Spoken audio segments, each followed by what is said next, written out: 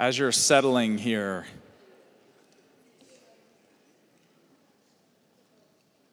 thanks for that highlight. That was good. I just want to share a little something. Jacob, I saw the presence of God all around you, brother. Just the anointing of the Lord on you, even at a young age. And I just sensed him highlighting that you had missions and church planting inside of you, but that it was going to be packaged in a different way. I just heard the Lord say, you're a tent maker. Just like the Apostle Paul brought together business and kingdom and church planting, there's something creative inside of you. The Lord's got a special recipe the kingdom's going to express through you in a particular way, and then you're going to teach other young people how to do it. Does that make sense at all? We can talk afterwards, but you've got a special call on your life. It's an honor to have you with us. Does that make sense, Mom and Dad? Okay. All right. Such good things are going on among us, and it's fun to hear about what God is doing all over the planet. What's historically in modern history been an atheist country, the Lord says, I'm going to plant churches. I'm going to bring the kingdom of God. We're going to talk about how he does that this morning. We're going to talk about the cross this morning. We're in week 5 of our series on 1 Corinthians. Thank you, Esther, for last Sunday, talking about unity around the person of Jesus and his cross. I was on the youth trip at youth camp, and so I got to listen to Esther's message, and it was rich. So we're looking at 1 Corinthians. We're at 1 Corinthians 1, 18 through 25. And if you remember, we're not just looking at a letter that was written a couple thousand years ago for an ancient church in Greece. This letter has prophetic power. The Word of God speaks. It reverberates throughout history. So what the Apostle Paul is saying should ring in our ears. It's a prophetic letter for the churches of all time, including 2019. So I'm expecting today for the Word of God to say something to us about the cross, God's foolish wisdom and power. Why don't we read 1 Corinthians 1, 18 through 25. We'll have it on a slide up here. This is the word of God. For the message about the cross is foolishness to those who are perishing. But to us who are being saved, it is the power of God. For it is written, I will destroy the wisdom of the wise, and the discernment of the discerning I will thwart. Where is the one who is wise? Where is the scribe? Where is the debater of this age? Has not God made foolish the wisdom of the world? For since, in the wisdom of God, the world did not know God through wisdom, God decided through the foolishness of our proclamation to save those who believe. For Jews demand signs and Greeks desire wisdom, but we proclaim Christ crucified, a stumbling block to Jews and foolishness to Gentiles. But to those who are the called, both Jews and Greeks, Christ the power of God and the wisdom of God. For God's foolishness is wiser than human wisdom, and God's weakness is stronger than human strength. Wow. If that is not biblical filet, I don't know what is. There is so much here. That is why we're breaking it up into some digestible servings here. So in verses 18 through 25, Paul's saying many things, but I'm going to suggest he's making 4 points here about the message of the cross. And the first one is found in verse 18. Look at what Paul says. The message about the cross is foolishness. What exactly is the message of the cross? It's many things, but it's about a crucified, resurrected Messiah. Paul uses the word logos. So this is the logos of the cross. It's about the crucified king who brings the kingdom. The Father sent the Son to liberate the human race, to enact a new exodus through the person of Jesus, through his death and resurrection. So the message of the cross is the good news. It's the gospel of the kingdom. Jesus was sent by the Father, and human history has changed. Various facets of this message, aren't there? There's many facets to this, and sometimes we focus on just the substitutionary atonement. Big theological concept there. The idea that Jesus died in our place and that the judgment of God directed at him was turned into grace and favor. And we Protestants really like that. That is a biblical truth. But did you know there are many other angles on this historic event? Sometimes we limit ourselves. It's like looking at the Grand Canyon. How many vantage points are there? The Grand Canyon. The same thing with the cross. If all we do is talk about substitutionary atonement, which is wonderful, we miss it. The cross says many things, including it is an ultimate expression of the Father's love for us. Paul says this in Romans 5:8. He says, God demonstrates his own love for us. How? In that Christ died for us. So the crucifixion says, God loves you. God loves sinful human beings. Another thing that it gives is an example of humble, selfless love. Paul talks about this in Philippians 2, and Esther preached about it a few weeks ago. So it gives us an example to follow. We see someone giving to that extent, giving of themselves, self-sacrifice, self-surrender, and it does something in our hearts. So it's a model, an example. We could go on and on about that. Look at what Paul goes on to say here about the message of the cross. It's something that separates and saves.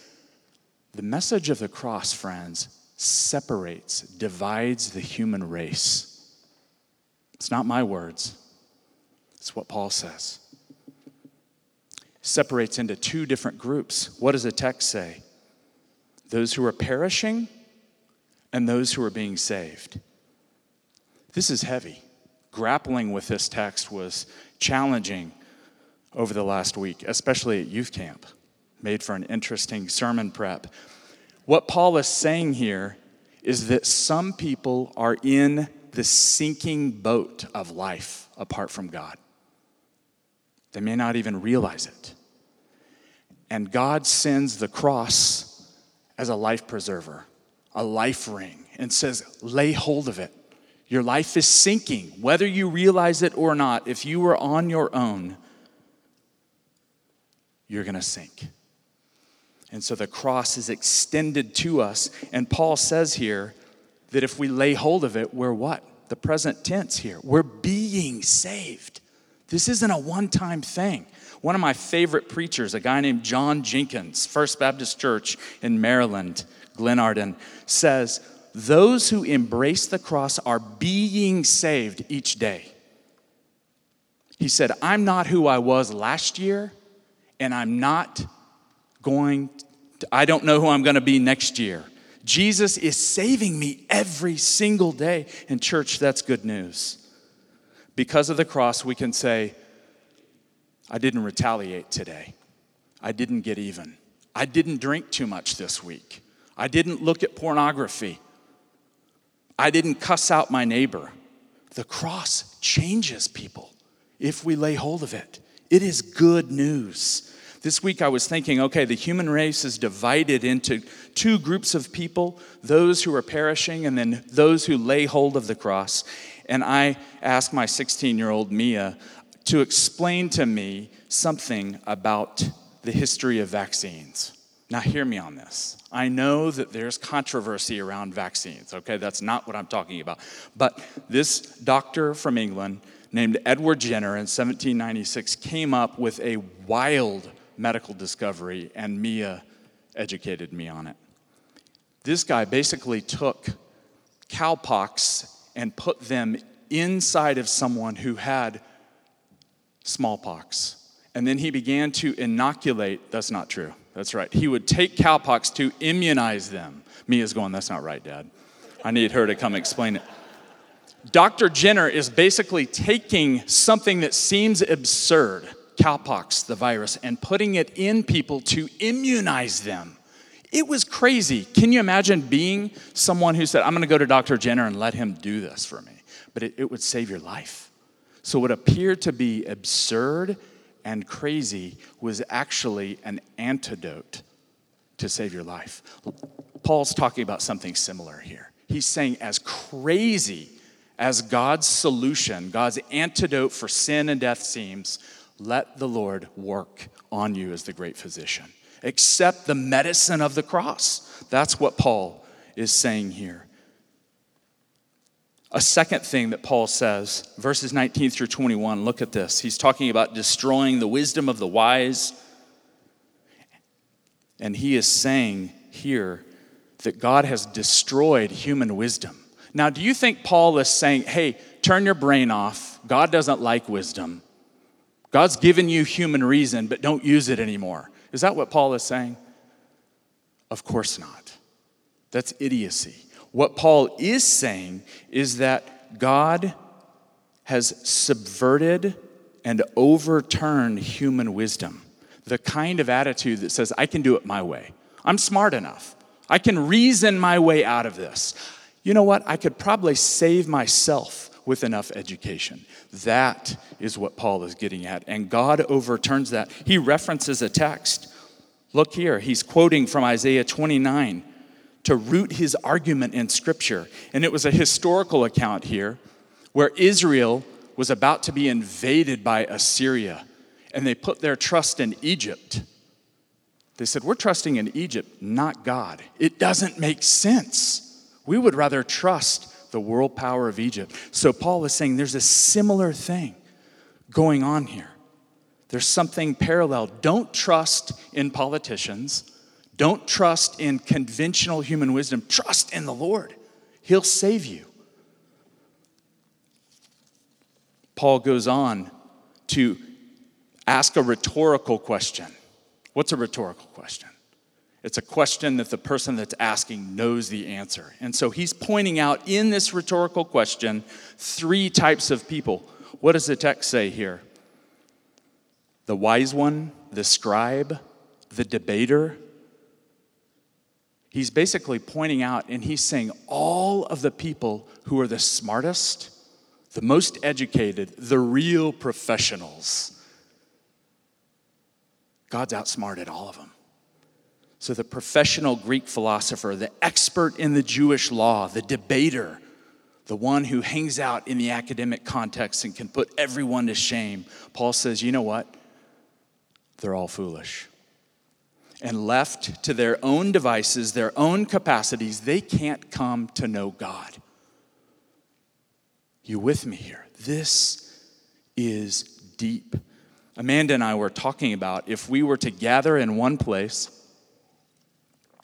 all the smartest professors, the most successful CEOs of Fortune 500 companies, the most powerful athletes, the most influential, richest celebrities, and you put them all in a room, 1,000 of them, they could not come to know God on their own. It's futile.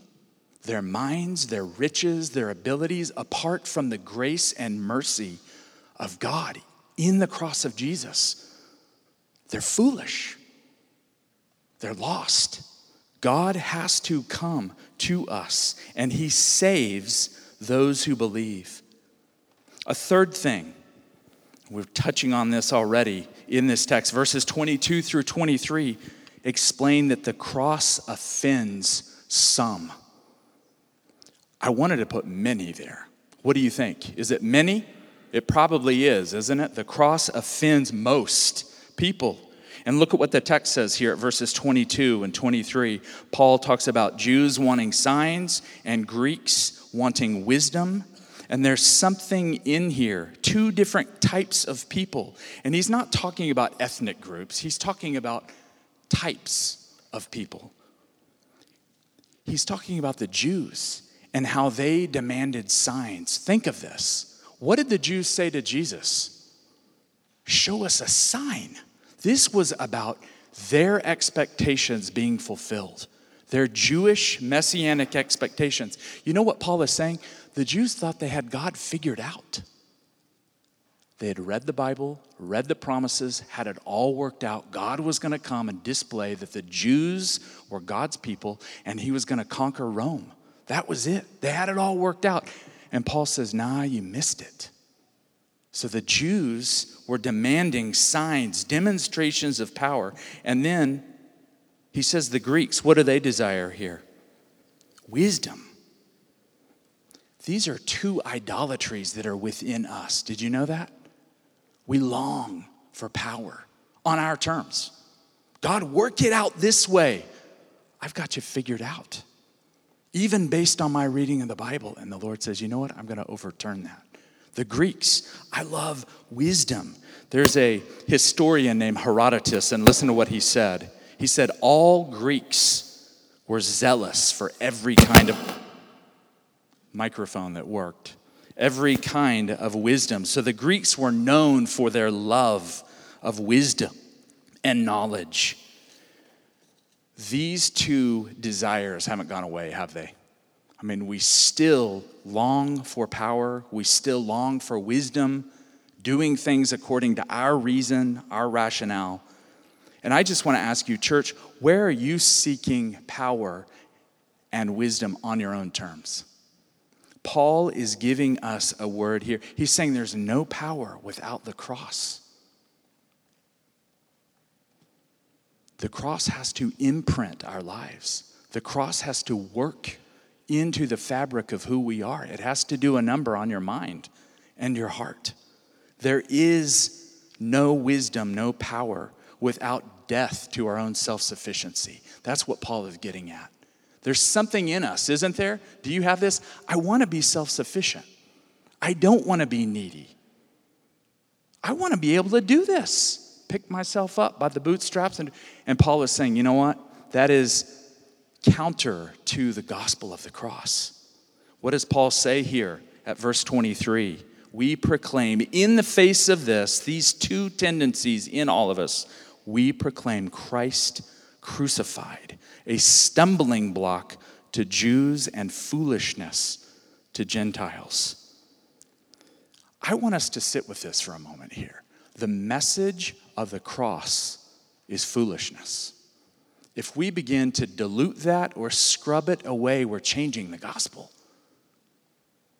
The cross is offensive. For the Jews to hear that the Messiah was coming to die on a cross was like saying dry water or weak Superman. It didn't compute. It didn't fit their paradigm. Paul actually uses a Greek word here, stumbling block, and the word is scandalon. It was a scandal. Paul came with his message, and it was ridiculous. The idea that the promised Messiah would be hung on a tree for the Jews, they read their Bible, Deuteronomy 21 said, what about someone who's hung on a tree? They're cursed. So this was doubly, triply offensive to the Jewish mind. A well-known black theologian named James Cone, rather controversial guy, has written a book called The Cross and the Lynching Tree. And I read it and I taught it at Wesleyan College. And James Cone writes this: the cross is a paradoxical religious symbol because it inverts the world's value system with the news that hope comes by way of defeat. That suffering and death do not have the last word, and that the last shall be first. So there's some kind of connection. When I read that book, I realized this guy from segregated Arkansas had an insight into the folly, the absurdity, the atrocity of the cross. He says Jesus got lynched. That's what happened to him in the first century. Rome laid hold of him and lynched him as if he was a criminal. So he identifies his experience with the horrors of lynching, opens something up. If you want to really get messed up, read that book, The Cross and the Lynching Tree. And I just want to say, I reference different theologians. I don't agree with everything that they stand for. What theologian has it all right? No one. But this brother has insight into the cross, and I want to learn from that. Doesn't mean I have to agree with everything that he has to say. Matter of fact, I want us to think about it for a moment. We're going to be talking about things like this because I think the Lord wants to bring some Holy Spirit diversity to our church.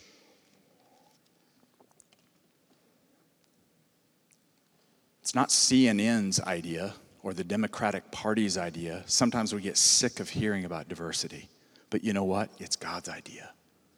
And so we're going to learn from black theologians. We're going to hear what African Americans' insight they have, because I think, I've seen it actually in the Spirit. I told Mike, I think my second week here, I saw vision and I saw a Holy Spirit diversity worked out here. And so I'm going to begin to prophesy that. The Lord is going to bring a little glimpse of Revelation 7:9 here.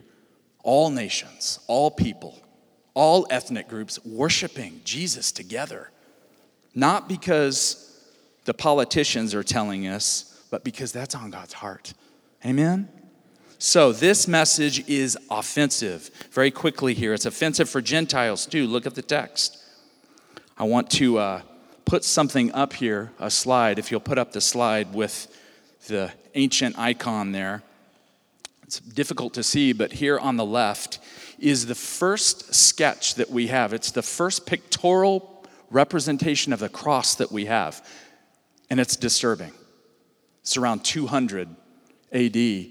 What do you see there? You see right in the center a man on a cross, stripped naked, and what's on his head? A donkey.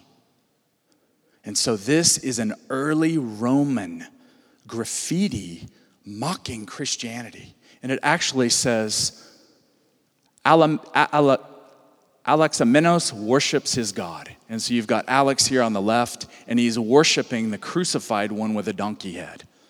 And so this ancient Roman graffiti artist was saying, this is how idiotic the Christians are. This guy's worshiping a jackass on the cross.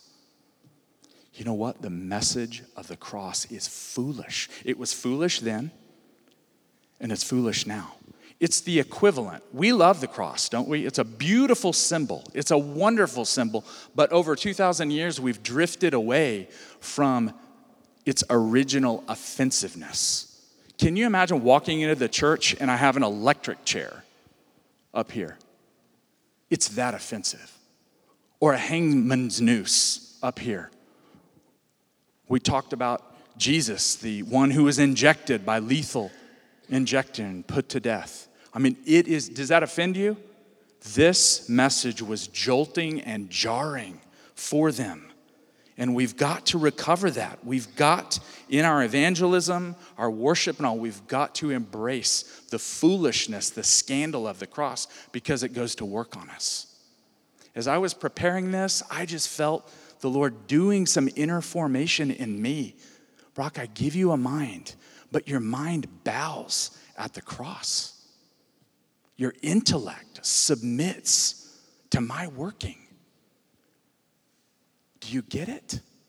No matter how wise or smart or how much we've read, we all kneel before the level ground of the cross. People continue to be offended by this message. Our brothers and sisters from Albania can testify to this. As I got to know Muslims in Chicago and we began to read the Quran, I had never read it. And I would go to the mosque with them and meet with the imam and learn from them, and then they would come to church with me. It was kind of an interfaith exchange. And I began to read in the Quran, Surah 4, chapter 4 in the Quran basically says Jesus did not die on the cross. It was so offensive to Muhammad, to the Muslim mind, that a prophet of such great honor could die such a heinous death, the death of a criminal. No way. And so the Quran itself teaches that God snatched Christ out of that situation and delivered him and took him to be with Allah. The cross was offensive to Jews. It was offensive to Greeks and Gentiles. It's offensive to Muslims. It's offensive to self-sufficient modern people. It's offensive to me, should be offensive to you, and we should kneel before the cross. Amen? Finally here, the cross reveals God's power and wisdom. Verses 24 and 25. To those who are the called, both Jews and Greek, Christ the power of God and the wisdom of God. Who can be saved then? I mean, if this is the case and the cross is so offensive, who in the world can be saved? Paul says the called.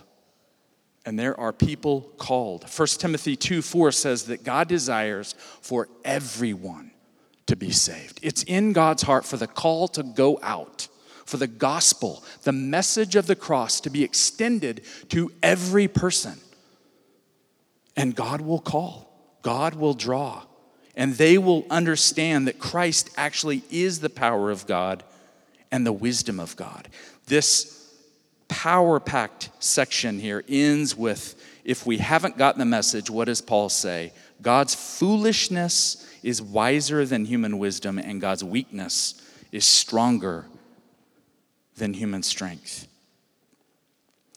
As a church, I think the Lord is speaking to us through this text and asking us to rediscover the power, the scandal of the cross, and to not shy away from it. Why is it that we want to pour sugar on it so that it goes down more easily? There are churches who've lost the message, the preaching of the cross. Why? Because it's offensive. It's much easier to come and hear 3 ways to deal with your anxiety week after week. We could do that. 3 ways to have great friendships. 3 ways to build your business for the glory of God. These things are good, but I think God is speaking to us and saying, embrace the cross. It's foolish.